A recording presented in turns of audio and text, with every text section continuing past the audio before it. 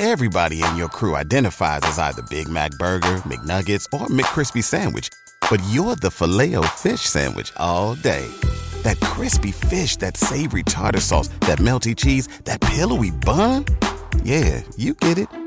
Every time. And if you love the Filet-O-Fish, right now you can catch two of the classics you love for just $6. Limited time only. Price and participation may vary. Cannot be combined with any other offer. Single item at regular price. Ba-da-ba-ba-ba.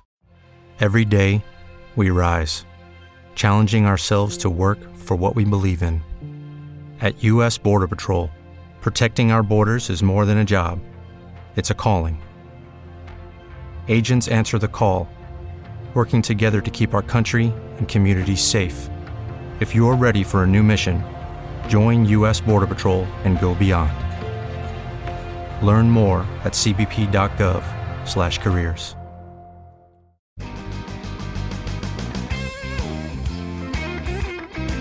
Thanks for joining me on Blunt Business on CannabisRadio.com. Thank you all for joining us. And if I don't ever say it enough, please always make sure to go ahead and never miss an episode of the program. Subscribe on Apple, Amazon, Spotify, Google Podcasts, and specifically on Apple Podcasts and Spotify. I know a lot of listeners on Apple Podcasts will listen to the program. By all means, please rate and review the program. Would love to get some new ratings and reviews up there from all of you that listen every week. And really appreciate you taking time out to go ahead and bring us on. And I don't waste time, so we're not going to do it now. My next guest has 25 years of experience working in the food and beverage industry and has guided multiple startups from concept to table to shelf. And her expertise is the intersection between food, science, and technology. Entered the cannabis industry in 2015, known for being a provocative thought leader in the future of food and cannabis consumable innovations. I'm joined with the CEO of TraceTrust, and the co-founder of the Cannabis Compliance Alliance, Merril Gilbert. Merril, thanks for being on this. Thank you. Thanks for having me. Appreciate you being on and taking time out. Now, you bring together strategic operational management and vision for daily operations, establishing standards for safety, accuracy, credibility, and profitability. You're also featured a member of the NCIA's Risk Management and Insurance Committee, a founding member of the Women Employed in Cannabis, an advisor at MISTA, a board member at Slow Money NorCal. You got a lot of stuff you're embedded in with I'm that. like, wow, I sound so great, don't I? I'm like, so glad to be wonderful. Here. But I'll tell you, there's a lot of it in there when I read that. It is compliance. And compliance obviously is very important. So I want to go and take about just some of the action items you get when it comes to prioritizing what you're focusing on right now and the issue of cannabis compliance. How point of mind is that for you right now? Just to take a step slightly back into the past, right? So as you mentioned, I've been in the food and beverage world for a long time, and I've really always been at the forefront of a lot of transition and change and evolution of that industry. So future food systems and sustainability practices and farm to table long before these things were for general, and always looking forward. Back in 2015, seeing legal access starting to evolve and happen for cannabis, I knew that was something I also wanted to be a part of. Thinking of it both as a plant, so the agricultural side of that, as an ingredient, and as, a medicine, right? Which, not just pharmaceutical, but also in health and wellness. And so getting involved with that early on was a big piece of this. And that my business partner, who we were introduced because we were both going down this same path, her experience was not too far off from mine as far as bringing everything from idea to the shelf and to the table, but also very strong manufacturing background, compliance, food safety, HACCP training. And we quickly saw, once legalization was starting to expand quickly, that the biggest risk to the industry was going to be unpredictable experiences. And that's when we got very heavily involved in writing like the first HACCP and food safety trainings for cannabis. My relationship with Kim Stuck, with Ale, and David Valancourt with GMP Collective, we all were going down this path knowing that we really need to help navigate, advocate, and implement good safety practices like every other industry. So now let's go and talk about a new collaborative partnership just in the last couple of months that you have made as TraceTrust collaborates now with LA Consulting. And by the way, Kim Stuck is the CEO there. We actually had her on a few months ago here on the program. This collaborative partnership provides cannabis operators an efficient path to business success with LA Consulting's proficiency in regulatory compliance certifications, such as good manufacturing practices, coupled with your company's entrepreneurial support. And the plan is to TraceTrust will concentrate on ensuring businesses are set up for success, while LA offers regulatory knowledge in CGMP certification, ISO accreditation, among other safety aspects. So the best of both worlds in this partnership. Talk to me about why this was such a good fit. Yes. So again, Kim Stuck and I really started to first, addressing each other. We're active competitors, but more importantly, over these last several years, we really have come together with, as I mentioned, another recent partner of hers, David Valancourt of GMP Collective and Mark Slaw of iComply. I had come to them as my competitors a few years back saying, we need to make stronger statements about regulatory guidelines, implementing compliance standards. And we created the Cannabis Compliance Alliance with that.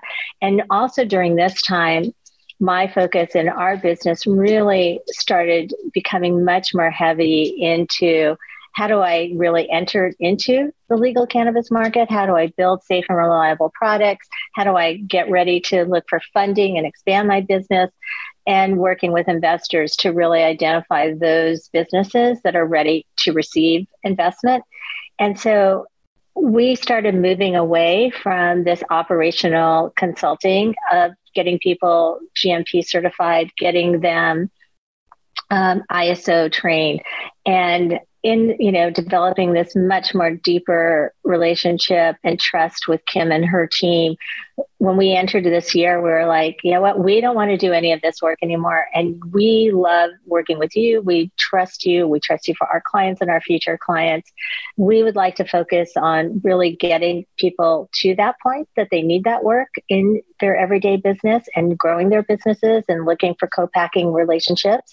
And we would love for you to take on actually doing that work in the operational side. And we all said, yes, yes, yes. And here we are. When it comes to what you're doing to advise entrepreneurs and advise businesses, along with what Kim is doing over there at LA, what I asked about her was for companies to reach the standard of good manufacturing practices. I really wanted to find out what is it about that really every company can really take upon, how well that does serve above the bare minimum of compliance.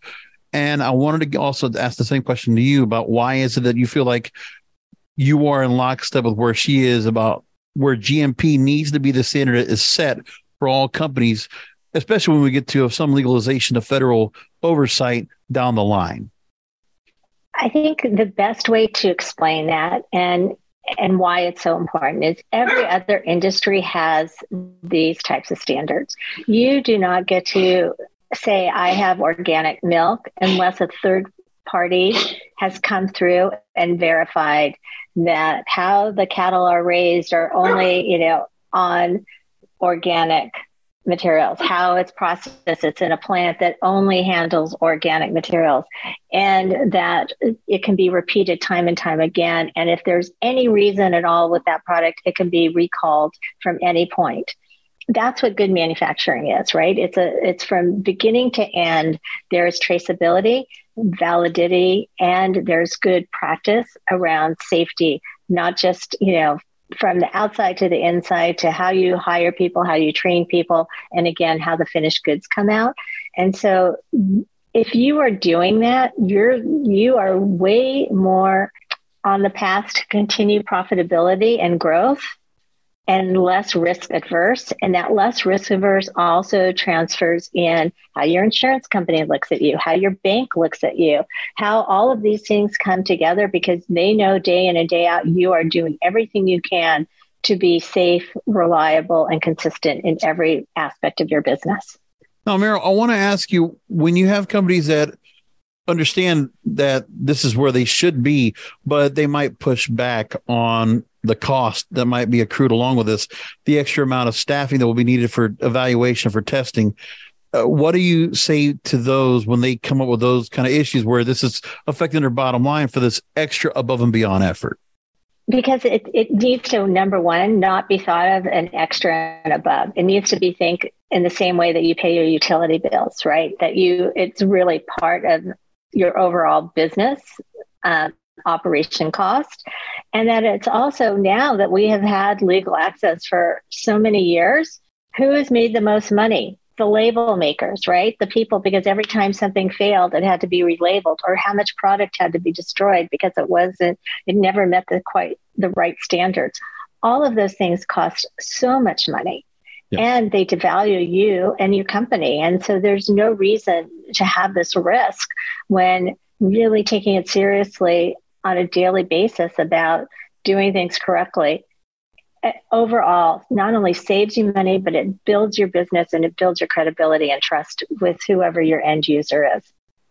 Okay, we're going to go to commercial break. And what I want to do when we come back is I want to go and take some part into what you do, a lot of education, and especially for investors or for entrepreneurs out there reaching out to investors. And there's a lot of things you brought up that I want to just take a couple of points on the next break and ask you about them when it comes to finding your finer persona.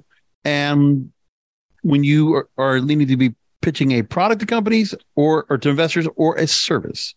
I want to ask you about that coming up after the break. I'm here again with the CEO of TraceTrust and the co-founder of Cannabis Compliance Alliance, Merril Gilbert. Website, by the way, is TraceTrust.com, TRACE, trust.com. And when we come back, we'll talk about that and more. Stay with us. Rolling into some sponsors, but we'll be right back with more Blunt Business. Say goodbye to your credit card rewards. Greedy corporate mega stores, led by Walmart and Target, are pushing for a law in Congress to take away your hard-earned cash back and travel points to line their pockets. The Durbin-Marshall credit card bill would enact harmful credit card routing mandates that would end credit card rewards as we know it. If you love your credit card rewards, tell your lawmakers, hands off my rewards. Tell them to oppose the Durbin-Marshall credit card bill. Welcome back. I'm here with Merril Gilbert here on Blunt Business, the CEO of TraceTrust and the co-founder of the Cannabis Compliance Alliance. The blog on TraceTrust actually put up a good story I wanted to bring up. And this might be a bit basic of education, but still, I want to take a little more into an advanced discussion about it because I want to just see how it applies to what the industry has out there in terms of companies and really getting a comparison as to what companies are doing compared to who is being brought into the space. The people that you have yourself that you're consulting and bringing into the space and getting them jump started in. So it was distinguishing cannabis entrepreneurs as either innovators, disruptors, and refiners. In the definitions real quickly: innovator, creating new ideas or products; creative, imaginative risk takers; innovators think outside a box, approach problems with fresh perspectives, often comfortable with uncertainty and ambiguity.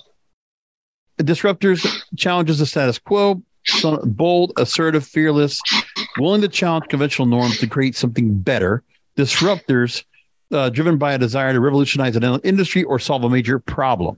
And refiners taking existing ideas or products, improving them, often described as methodical, detail-oriented, and patient, not as concerned with being the first to market or creating something new, instead a deep understanding of the market and identifying areas for improvement and growth. A lot of people will consider the industry still a bit new anyway, because it's only been about a decade or so that we have real legal cannabis. So would not be as many refiners at this point yet because of how much time we've had. But I would imagine you have a lot of innovators that come into the space and disruptors. Innovators obviously could be doing it on their own, or they find their way into, finding somebody that's a larger corporate sense that will take their ideas and bring them into the fold. And disruptors shaking everything up. And it's talking about finding your finer persona. So in the industry, the way the law is, I want to go and find out from you, Merril, about, do you feel like there is a point where refiners, there's only so many that can really be brought into the space? It's something that you can start seeing more of now. Meanwhile, innovators, and the way I look at it, could go on their own, something craft or something that's specialized or customized, a smaller end business or being folded into a larger business? And disruptors, are there that many of those? What can you tell me about the landscape on those three sectors right there? I think you're going to be surprised at what I'm going to say. Okay. Where we are right now in today's place and market is we actually have more refiners. Interesting. You have people that, and companies that have been in the legacy market that are coming in. And what is exciting about those refiners and why you're seeing, and I'm taking that persona ahead of the others, is because also simultaneously the last couple of years, we've had so much innovation, right? So now if we go back even 5 years, we didn't have the fantastic nano emulsions.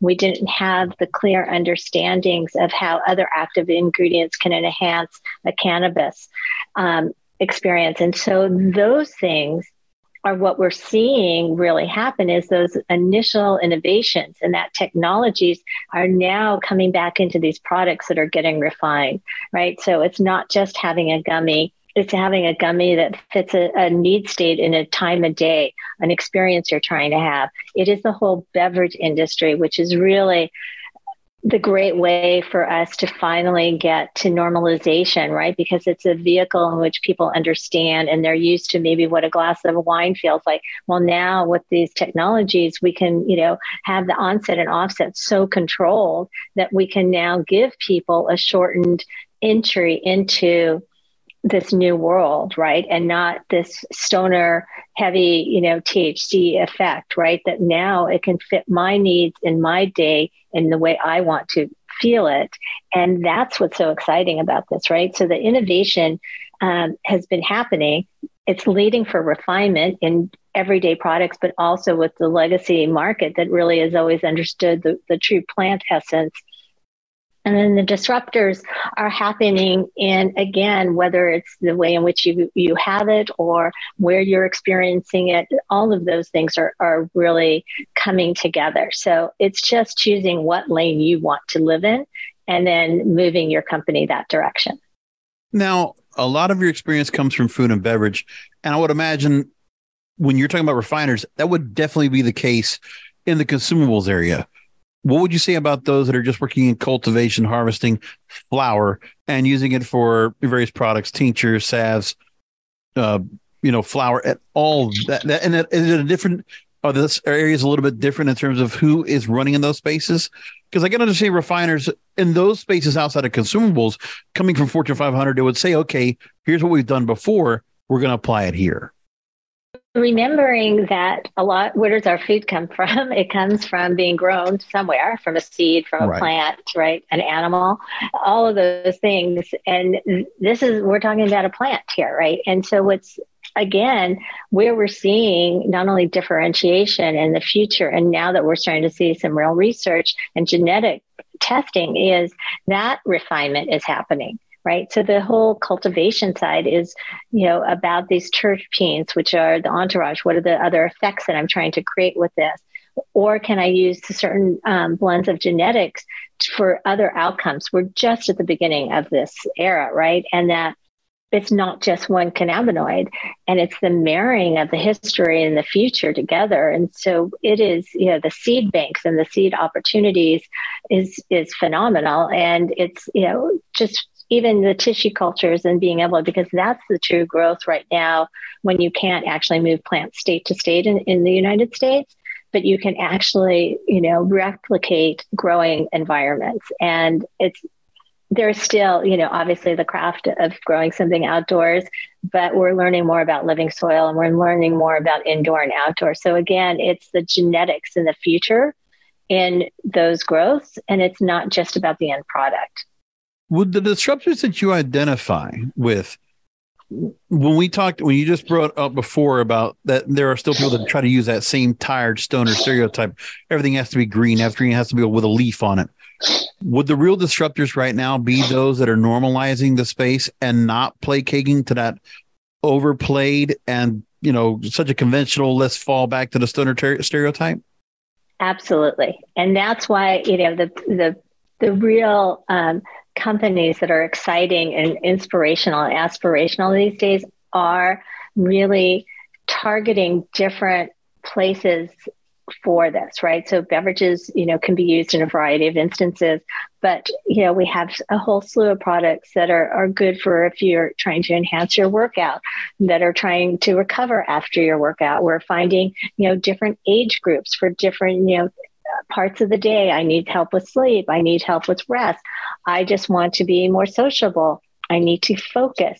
So we are finding these different ways and opportunities to change the narrative around, unfortunately, those that have been most, disenfranchised and are still suffering and incarcerated for a plant that we can now go and get delivered to our home, or go to a really, shishi place and enjoy, like in Las Vegas, right? So we have these different narratives, and we have these different communities that have to still come into this. But first, the everyday person needs to understand that there's a huge difference from what they might have done when they were in college, and the opportunity for having something completely different and unique for whatever experience they're trying to have. There's products for that. There's brands for that. And there's people that are really trying to make this a very experiential, need-based experience. And I've already asked you pretty much more specific about disruptors and refiners. So let's take innovators. Would it be more that the innovation that we should be seeing more in the industry comes from more of the funded research studies that, say, a lot of schools are starting to get a chance to go ahead and work on, or whenever they go ahead and, connect or collaborate with either public, private, with a company, or if a company is able to do their own research and development, the R&D? Where do you see the innovation best coming from these days? And is there a lot of room for companies to welcome new innovation coming in that could really be game changing for the industry? It is. It seems like there has been some retraction in the excitement about access to legal cannabis, but it's actually more than that, because things are slowly progressing in regulatory. Hopefully we get some banking. But what is so innovative, so exciting, is there's so much. We're just at the beginning. There's just such at the beginning of what's to come. As I said before, the cultivation side, the whole area around genetics and particularly growing for specific things, is just really coming to life. Using this as an ingredient for a variety of different things and using it with other active ingredients is amazing. And then now that we are going to actually start getting some real medical research, we're really going to be able to use it, as I said, in a traditional sense, but also in a health and wellness sense. And it's just the beginnings. And you're seeing all of this collaboration, not just in the United States, but internationally. And again, I can't even predict where I think we'll be even a year from now. Now, on your LinkedIn page, you posted about being asked about pitching a product compared to a service. This is for those trying to reach out to investors. You wrote this, quote, pitching a product business versus a service business requires different funding approaches. And you went on to say this, quote, knowing your business and funding options will help you build a roadmap that aligns with your business goals. So what would you add to further persuade the possibilities of funding to whichever the particular investors you're talking to, whether it's product or service? Because right now we're dealing with a bear market style economy, and people might be a little bit hesitant to put money in. Is there something that you feel like that should be added into the pitch to assure investors? People and companies that are having a struggle accessing funding is really because there's not a real proof of concept and a foundational basis to what the company is and can be. So we are often trying, to explain the kind of stepping stones to getting ready for funding. One is, ideally, you've gotten to a proof of concept. You've gotten your friends and family to believe in it, and they're ready for the next level. And you are at the next level of being able to, you've tested it with buyers, you've tested it with other people, and they want it and they would buy it if they could get it. And you're ready to grow and start producing that. The other area that's getting funded is you actually have generated revenue, you have a lot of interest, but you can't get to that next level of growth and expansion because you don't have the runway and bandwidth to do that, whether that's people, whether that's financial resources, whether it's a facility and co-packing. You can't do it until you get to that next level. And then the third is really, what is the future, right? That you now are, in 2 or 3 states and you want to go to more states, or there's a merger and acquisition coming, there's future technology, there's patented concepts, all of those things which are taking you from that angel and Series A into the future. And so all of those things are being readily funded, but they need to see that it's not just a cool idea. You need to know your numbers. You need to know what problem you're solving. You need to be able to communicate how you differentiate. You need to demonstrate that you have the team and the capabilities to go the distance, and that this is just the next stepping stone and lever for you to really grow your business.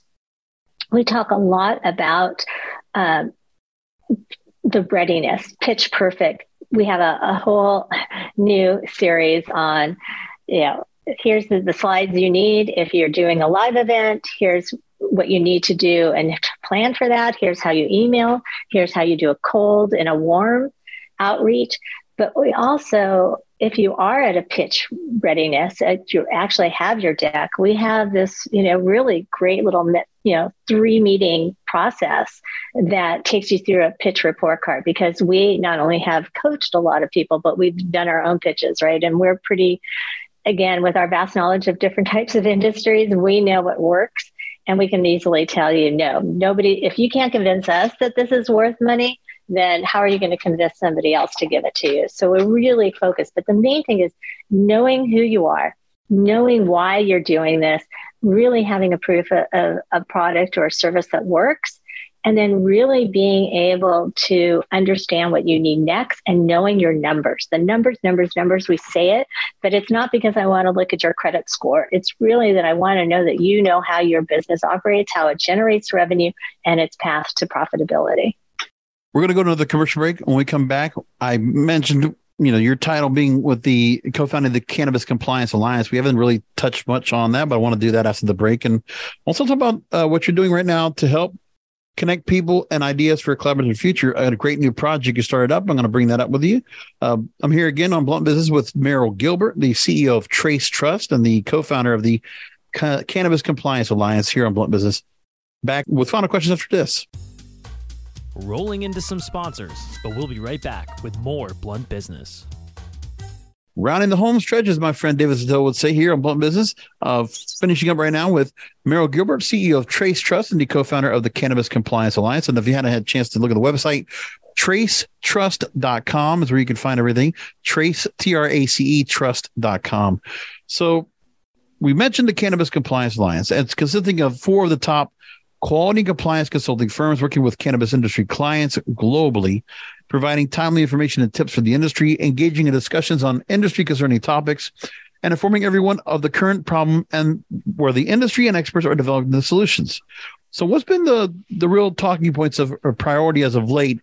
I would imagine one of the things I would think about, especially when I look at New York as a new market that has opened up, Maryland will be coming up soon, New Jersey's also opened up, and the press can't help themselves but talk about the issues with an illicit market and overcoming that part. And then the regulatory, the pricing, the licensing, and all the things that come about. And then compliance has to be added into that formula. Talk to me about what the CCA has been working on. So first, we came together because we all want to advocate for why these processes are so important and why it is so crucial to the advancement of the industry as a whole. And you talk about the expense of it, but it's not understood why this is a necessary need in the same way that you apply for your license. And if you coming into these states by really setting yourself up for success from the beginning and being compliant, again, means that you're going to operate your business with the idea that people can come there, can trust you, and have a good experience. what's happened, and this is what we've really seen over the last several years, is in states that don't have any form of legal access, whether it's medical or full recreational use, is the problem of this is where we start to not see not only, clean, available and traceable products, but you see adulterated things that are synthetically blended together to mimic or mirror a THC experience. And oftentimes it's done with a lot of toxicity. So again, because there's no testing, validation, there's no traceability, and there's no transparency of the supply chain and the ingredients, you're putting yourself at risk. It's the risk that I talk about for the industry as a whole, right? And this is where the problematic side is. And, here in California, we did not do justice to our legacy growers. We did not make it easy. And we really, unfortunately, lost so many of them because we didn't make it easy for them to come into the legal market. And we made it arduous. And we also, because to get Congresses to want to approach this, it all became financial, right? So the taxation on top of taxation just made it so arduous to even be in this. And so ideally, what we're seeing now is some of these states taking this seriously, really trying to be thoughtful from the beginning and to really implement access and policies that are doable, right? And that are achievable and that can, again, not only lead to a growing industry, but also ideally to those that are in ownership to profitability, right? Because you can't support anything and you can't grow anything if you're not making any money. I'm going to be the broken record. And when I had Kim on a few months ago, Kim Stuck, and I brought up the whole portion about compliance every time I do an episode. Get ready for listeners. I'm going to say it again and I'll repeat it over and over until it gets across. 2019, CannTrust, because of the issues of compliance on there was Health Canada and the governing boards there, they had to destroy $65 billion worth of product, and I think they had $12 million of fines. So $77 million, I think, or billion, I forget what it was, but that kind of load, and basically the company has never recovered from that since. I think it was $77 billion. No, it's ridiculous. But no, you don't recover. We don't recover. That's why we've seen so many people go out of business, right? You don't understand the risks. I mean, and there's so many of them, right? We have an enormous amount of crime happening in this industry. That is, beyond a level because we're dealing with cash, we're dealing with product. A lot of the information about where you operate your businesses is easily accessible through the state regulatory. So those things happen. But losing product because it didn't test properly, it was not labeled correctly, it wasn't validated, that is just poor management. $65 million of inventory, good $12 money million worth and of throwing it in plants. the store. Exactly. You might as well just throw it in the trash. And it was just like, it was something as simple as it was just in the wrong room. It was just in a room that was contaminated. Mm-hmm. That was it. Yeah, that's it. But that is you just cannot be a company like that. And there's some good people there. Don't get me wrong. But like I said, that's such a gross, that's just a horrible mistake to make. And any company in America could do the same thing, which is why you need to worry about compliance. And I always say above the bare minimum over and over. It can't be what I said. And it sounds like everything you've heard about when it comes to good manufacturing practices to go with an industry standard across other industries. Yes, the cost is going to be there. Yes, it's going to go against what you want, but it's a necessary evil. That's the only way I can look at it. And nobody wants to do that. And it's like, well, what about the illicit market? They take about 40% of the market anyway. Well, still doesn't change anything about how important it is that companies need to go ahead and stay above ground and follow practices that most likely reach the GMP standard. Absolutely. And it's, again, it's telling leadership, where are you going to put your money? If you can't turn the lights on because you didn't pay your utility bills, are you going to say, oh, it's an unnecessary expense, I don't want to spend money on that? No. And this is the same thing, right? These are good practices that carry your business day in and day out. It builds trust, and it's something you can advertise. It can tell people. If it is, as I said, you buy the organic milk because it has the organic seal on there that tells me somebody has proven all the way down the line that, from the way that cow has been treated all the way to that carton, somebody has not in the company saying, oh, it's the greatest thing, and actually audited, regulated organization came through and made sure that I can track every single document, that every employee's been trained, that every animal's accounted for, that every piece of packaging, and that God forbid I need to get it back, I know how to find it. And there you go. That's the premise about these compliance regulatory guidelines and why they're so crucial. You recently announced on LinkedIn there's a newsletter that you started up called Curious Futures. It's to help connect people and ideas for a collaborative future. And you wrote about this. You said, quote, the newsletter is an extension of my ongoing approaches of bringing culture and strategy together in business and life. So talk to me about this. I think there's already been 5 that's already been published so far. Talk to me how this has gone so far. Thank you. It's actually only been a week from today. And I have to say, I've been so surprised at how many numbers of subscribers we have already. So that was pretty thrilling. Part of it is that one of the things that we explore a lot is the connection of people and action. And my secret sauce is really my own personal curiosity that leads to me connecting with people in all different places, in all different industries.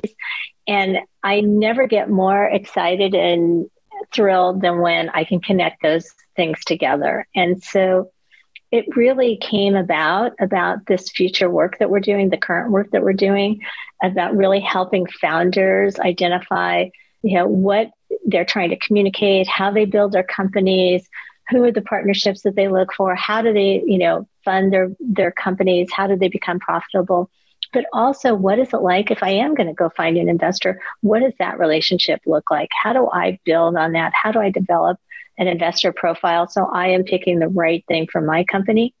And it's also about being true to yourself. Like we talk a lot. We have a LinkedIn Live as well. And it's really the intersect of the things that you and I have been talking about today. And what is leadership resiliency, right? That workforce, myself, my team, we've gone through so much these last several years, and we're just starting to transform and come out of it. But the past is the past. We're not going backwards. So how do we go forward? We really try to encourage those conversations. We really want to talk about cannabis as an active ingredient, right? It should be treated like all others. It's just misunderstood and not enough is known about it. So we really want to expose that conversation. And then the last piece is, future food systems. We still are in the food world and people forget it, but where our food comes from, how do we feed ourselves in the future? How does all of, these things connect with our daily lives? And what's the future retail experience going to be? Where's my food going to come from? How do I enjoy community with friends? As I've been so holed up in my house for so long, how do I bring community back together? And it just seemed like the perfect timing to really start having those conversations in a way that I find very authentic and important to me. And I love sharing that passion and excitement about the future. So let's go ahead and let people get directed to where they can work on with you. So we've already met the website when it comes to TraceTrust.com. And how can people get their hands on subscribing to Curious Futures? Check me out on LinkedIn, Merril Gilbert at LinkedIn. And also the Curious Futures newsletter lives also on LinkedIn. And then how can people participate in the Cannabis Compliance Alliance? So that is really just reaching out to us. And you can also go to our LinkedIn page there and send us a note. It is not actually an organization. It's just an access to the 4 of us and the advocacy work that we do. And just one last thing that TraceTrust is pretty excited about is that we will be hosting on September 27th here in Northern California, our first symposium called Serious Talks for a Serious Industry. And it is really about bringing all of these aspects of the future of cannabis together to talk about where do we go from here, and how do we build for a future as we gain more legal access, as we bring more people into this, and as we do more research and funding. Merril, thanks for being on with us so much. Really do appreciate you taking time out. Merril Gilbert here, CEO of TraceTrust, co-founder of Cannabis Compliance Alliance. Thank you again for being on, and really appreciate all you're doing. And let's definitely keep in touch. Thank you. I really appreciate it. Thank you so much. You've been a wonderful host. My pleasure. It was a great conversation. I'm glad we got to put this together. And listeners, I hope you enjoyed it. Make sure to go ahead and subscribe. Share this along. You might also see this on the YouTube channel for Cannabis Radio. Look for that as well. But in the meantime, we'll talk to you next week.